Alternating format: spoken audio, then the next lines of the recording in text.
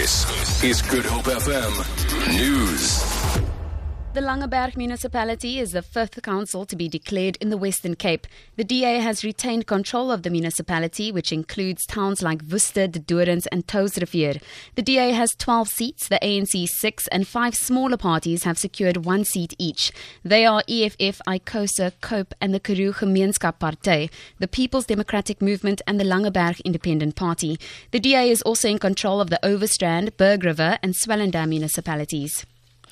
And in Plettenberg Bay's Bitto municipality, the Active United Front has become kingmaker after the DA and ANC each won 6 seats. The municipality, situated in the Southern Cape, was previously controlled by the DA in coalition with COPE. Lyndon Khan reports. As vote counting concluded for Bitto, the ANC and DA came out neck and neck, each securing 6 of the 13 contested seats. The Active United Front was formed by the National Union of Metal Workers of SA when it abandoned its alliance with the ANC after being kicked out of COSATU. The DA scored 48.58% of the vote, while the ANC gained 40.99%. The AUF gained only 5.36% of the total vote to secure their single seat. This means either the ANC or DA will have to enter into a coalition with the party to control the council. Lyndon Khan, SABC News, Cape Town. In the Cape Town Metro, vote counting has just passed the halfway mark with 51% of the voting districts declared. The DA is currently leading the race for votes with 71% support. The ANC is at 20%, while the EFF has received 3% of the vote thus far. In other news, the investigating officer in the kidnapping case of Zephany Nurse is expected to take the stand when sentencing procedures continue in the Western Cape High Court today.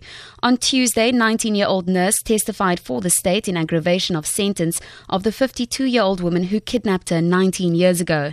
Details of her testimony cannot be published as per court order. Zephany was 3 days old when she was snatched from Groote Schuur Hospital. The Lavender Hill woman was earlier this year convicted of fraud, kidnapping and contravention of the Children's Act. Moving abroad, Brazilian protesters have clashed with police during the Olympic torch relay in Rio. Police used tear gas to stop attempts by hundreds of demonstrators to put out the flame. Further rallies by protesters angry at the cost of hosting the games are expected before the opening ceremony tomorrow. The BBC's Wheeler Davis reports. Amid chaotic scenes, heavily armed riot police fired tear gas and pepper spray at demonstrators to try and disperse them. Images shown on news websites showed at least one policeman appearing to fire a projectile directly at a protester. This is exactly what Olympic organisers had feared might happen after what has been a relatively peaceful and sometimes spectacular torch relay around Brazil. For Good Hope FM News and Traffic, I'm Tamara Mitrovic.